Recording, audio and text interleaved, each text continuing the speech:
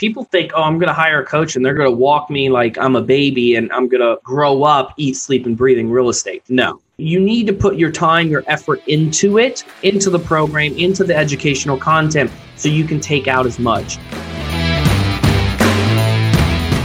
Welcome to the Apartment Investing Journey, where we explore every facet of multifamily investing and development with top investors, brokers, and service providers who share their strategies, successes, and secrets to help you on your apartment investing journey.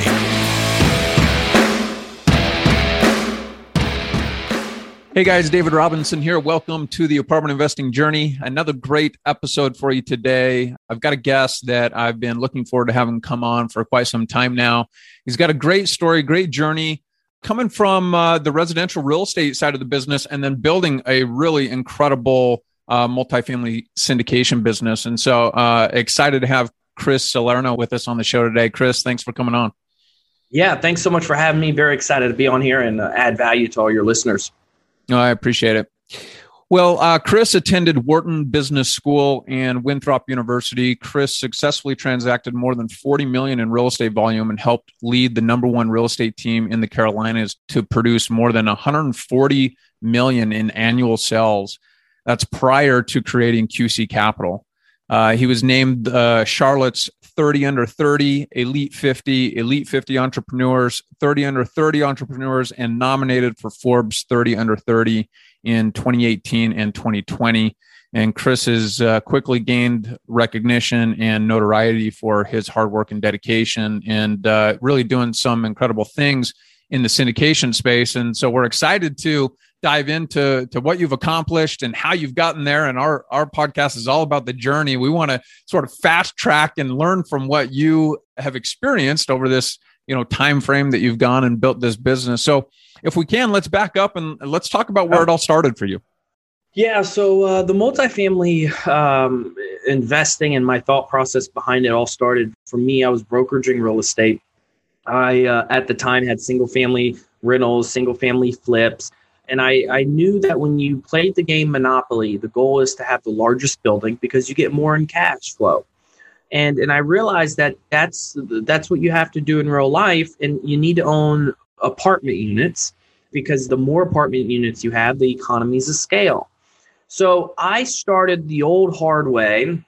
This was when Grant Cardone, I'm sure a lot of people know of him, only had 400,000 followers. And I started following him.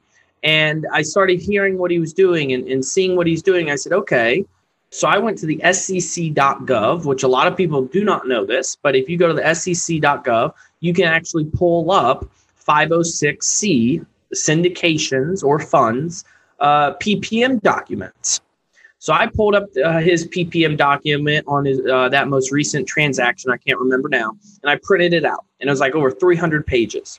And I started to read through it.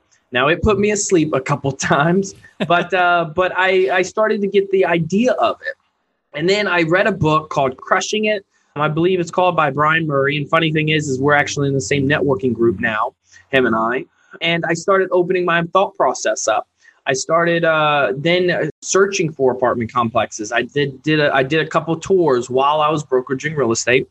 Put a couple offers in, didn't get them. I went to a networking group, and funny story is I showed up to this networking group in a three-piece suit because I used to wear suits all the time back then. And I walked in, and everyone was in T-shirts and flip-flops and shorts. And I turned around, and someone's like, are you here for the multifamily networking? I said, yes, I am, but I think I'm in the wrong space. They said, no, you're not. You're in the right space. And I walked in, I was like, well, no one's in suits. Everyone's dressed casually. I said, okay, well, I'm going to make it work. Started handing out business cards, started networking, and I heard someone's success story. And I went up after and I said, thank you. Pleasure meeting you. Thank you for hosting. I said, your success is very intriguing. You have to have a coach. At that time, I was coaching 12 people in the real estate industry. And he said, I do. His name's Joe Fairless. I said, I never knew he coached. I listened to his podcast. And he said, he does. It's a private group. It's invitation only. I said, I want it. I had a call with Joe. Joe and I hit off very well. I hired him as my coach December of 2018. February 1st of 2019, I created QC Capital. Within 2 years, we scaled to a little over 85 million and over 650 units. Well, you breezed right through that and it made it sound like it's just you throw on the three-piece suit, you go to a networking event, wham, bam, you've got $85 million under your belt. So let's dive into that a little bit. Let's back up when you started to think about multifamily. There's a lot of our listeners that are in the space where they're either investing in small multifamily or single family, and they're interested in getting into larger commercial multifamily. You talked a little bit about, the benefits of multifamily, the economies of scale, Grant Cardone. What advice would you give to someone who's starting to think through this process of scaling up and going into commercial multifamily versus staying in a space that they're probably very comfortable with in the small multifamily or residential space? Yeah, you can make money in small multifamily residential. I mean, I'm seeing a lot of institutions buying up bulk single family rentals in certain markets because you can have a very high cash on cash when you have bulk single family rentals and you operate it very similar to apartments when it comes to the maintenance side of things. So your expenses are lower. My thing is that I always say this is the economies of scale. I mean, if you have a 20 unit apartment complex, say 5 people don't pay rent, 2 other people go ahead and leave. You're already at 7 people. And you're at 20 units. Now you only have 13 units that are occupied and paying rent. I promise you probably will have to come out of pocket to maybe make the mortgage or some expenses if that happened with a 20 unit apartment complex. When it comes to a 200 unit apartment complex, it's going to take a lot of a huge, just economic shift. Even during COVID, you saw some apartment complexes get hit. But a lot of these larger apartment complexes did not because it's the scale of the units. So with a larger apartment complex, it makes sense because of the efficiencies that you can operate that property at. Property management company fees are cheaper. Lenders like larger properties, and you actually make more of a profit by increasing the rent, say just $25 per unit on a 200 unit apartment complex compared to a 20 unit apartment complex. And so those are a couple reasons why I would say is, really think about scaling up into the larger apartment complexes. Now, when you get into that space, it's very competitive. I would say you probably have all male lions trapped in a cage. That's how competitive it can get. And someone drops a little filet mignon in the middle of it. That's how, when you get up to the larger units, that's how competitive it can get. Yeah, I love it. Well, that's a great explanation. I appreciate you going into a little bit of detail there. Let's move forward a little bit to this place where you ended up hiring a coach, right? Yeah. And you went to this networking event. They said, hey, if you really want to get into this business, you really need a coach. You ended up working with Joe. Talk to us about that experience and what value did you obtain by hiring a coach, and what advice would you give to someone who's considering hiring a coach? Yeah, I love that. So the value is what you put into it. People think, I'm going to hire a coach and they're going to walk me like I'm a baby and I'm going to grow up, eat, sleep, and breathing real estate.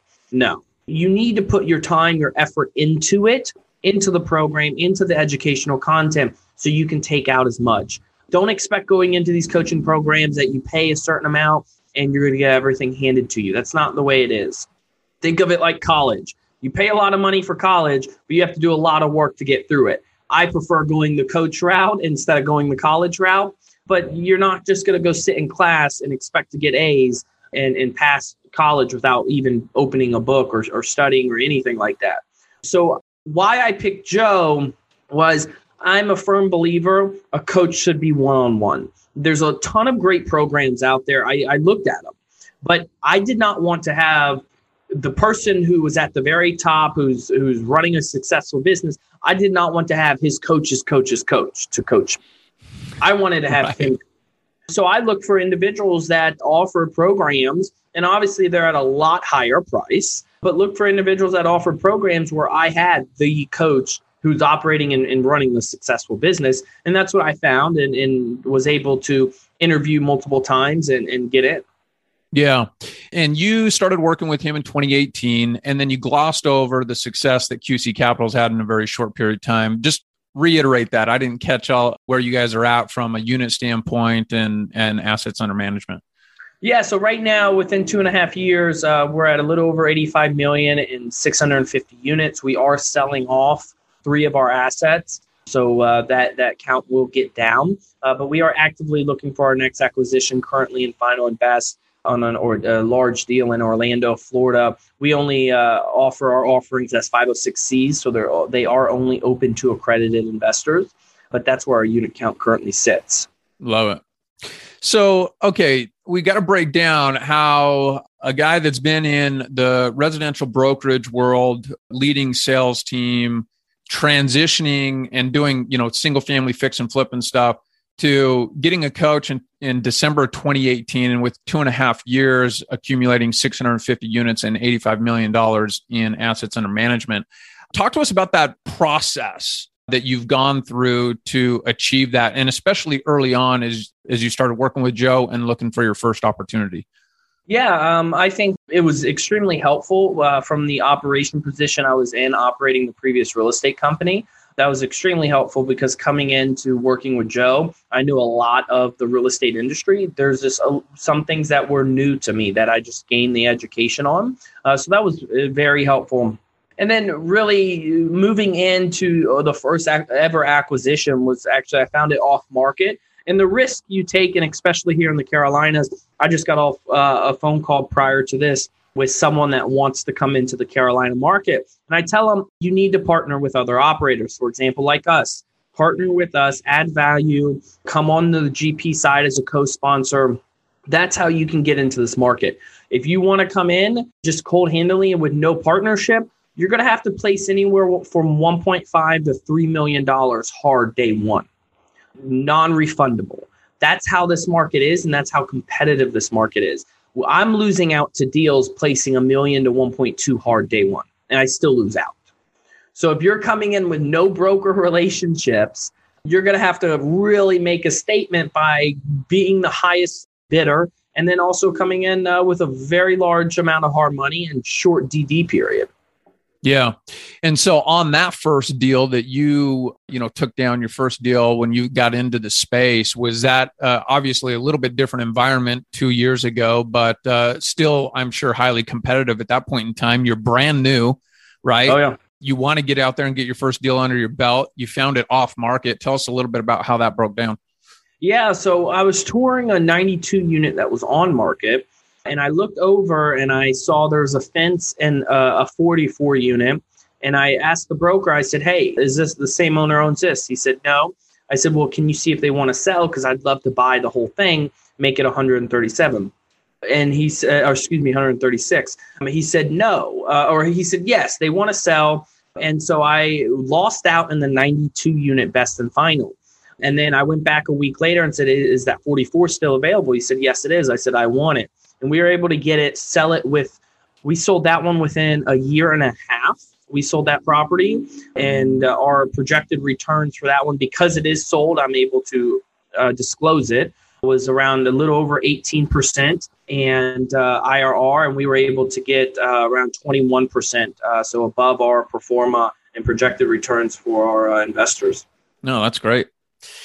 So was there anything that you learned on that first deal, trying to get your first deal under your belt, that our listeners could take away and apply into their own efforts to get their first deal under their belt? I would say to get their first deal under their belt, it's always good to partner. Find someone that you can partner with and build that relationship. Help really have them guide you in the aspect of understanding how to operate a multifamily deal, raise capital, the ins and outs, because there's so much moving parts to it. By just touring a deal, getting an acceptance on LOI, negotiating the PSA, due diligence, raising capital through all of that. There's a lot of moving parts in it. And I always say partner with someone who knows it very well to gain that knowledge until you're at the right place to do it on your own. Yeah, love it. Great advice.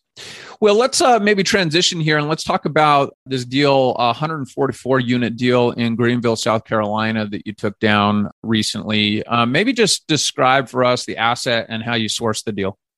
Yes, so that one is completely off market on that particular asset. And we built very strong relationships with the broker who was able to bring it to us off market. Seller needed to sell before the end of the year. to get out. He had some investors that needed to get out and liquidate their investment. And so they presented to us. We were able to negotiate and close it end of last year, which is nice. During the pandemic, a historical presidential election and the holidays raised roughly $7 million. Okay, so yeah, that's a challenge, right? You're in the middle of COVID, holidays, and election time, and raising $7 million. So you went from acquiring a 44 unit on your first deal to 144 unit. Not sure what the purchase price was on that 44 unit, but this is a big step up, right? So how was the deal structured? I know you mentioned that you do only 506C, so I assume that was the case with this one as well. Correct. Yes. Okay. And from a deal structure perspective with your investors, how did that look? From a deal structure perspective, for that particular asset, we have two different classes. So it is 506C, so I can talk about it. It is on our website as well. It's a Class A, which we offered at a 9% pref annually with no upside. And then they do have priority in cash flow. And and then Class B is a 7% pref. They have second position for cash flow behind Class A, and they do receive an upside, which for that particular asset was anywhere from 13 to 18% IRR. Got it. Okay, great. And during that time, did you run into any challenges from a debt perspective, considering everything that was going on with COVID and the holidays and everything else?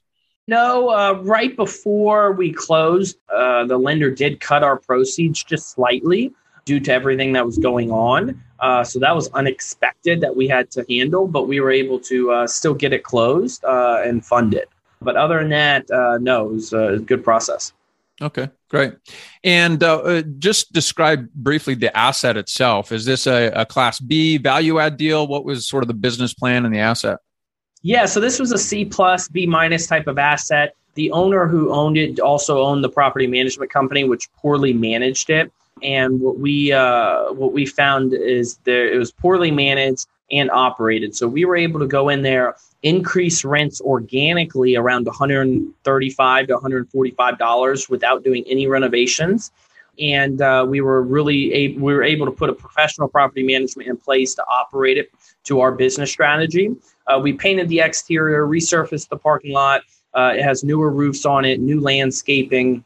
And when it comes to the interior units, we did renovate a couple to prove out the business model and the rent increase substantially. And then all the other units we're doing mid turns too. And we're able to see anywhere from 175 to 225 increases on those mid turns.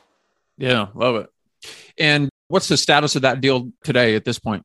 Going very well. We're very pleased with how it's performing. We'll probably revisit maybe a possible exit in a year or so from now. That was a 3 to 5 year hold, but I think we can get out within 2 years. Yeah, great. Well, good for you. Thank you. And so on that particular deal, was there anything unique, challenging, or that just went really well that you learned from that our listeners could potentially take away? Yeah, it was definitely a challenging deal. We had some 1031 money come in at the very end, which gathering 1031 capital, you need to make sure everyone's on the same page because there's so many attorneys, so many people involved. And when someone goes on vacation, they can't do anything. You need to make sure there's a backup contact because that will postpone things. So that's definitely something we learned very strongly about was the 1031 capital that was coming in.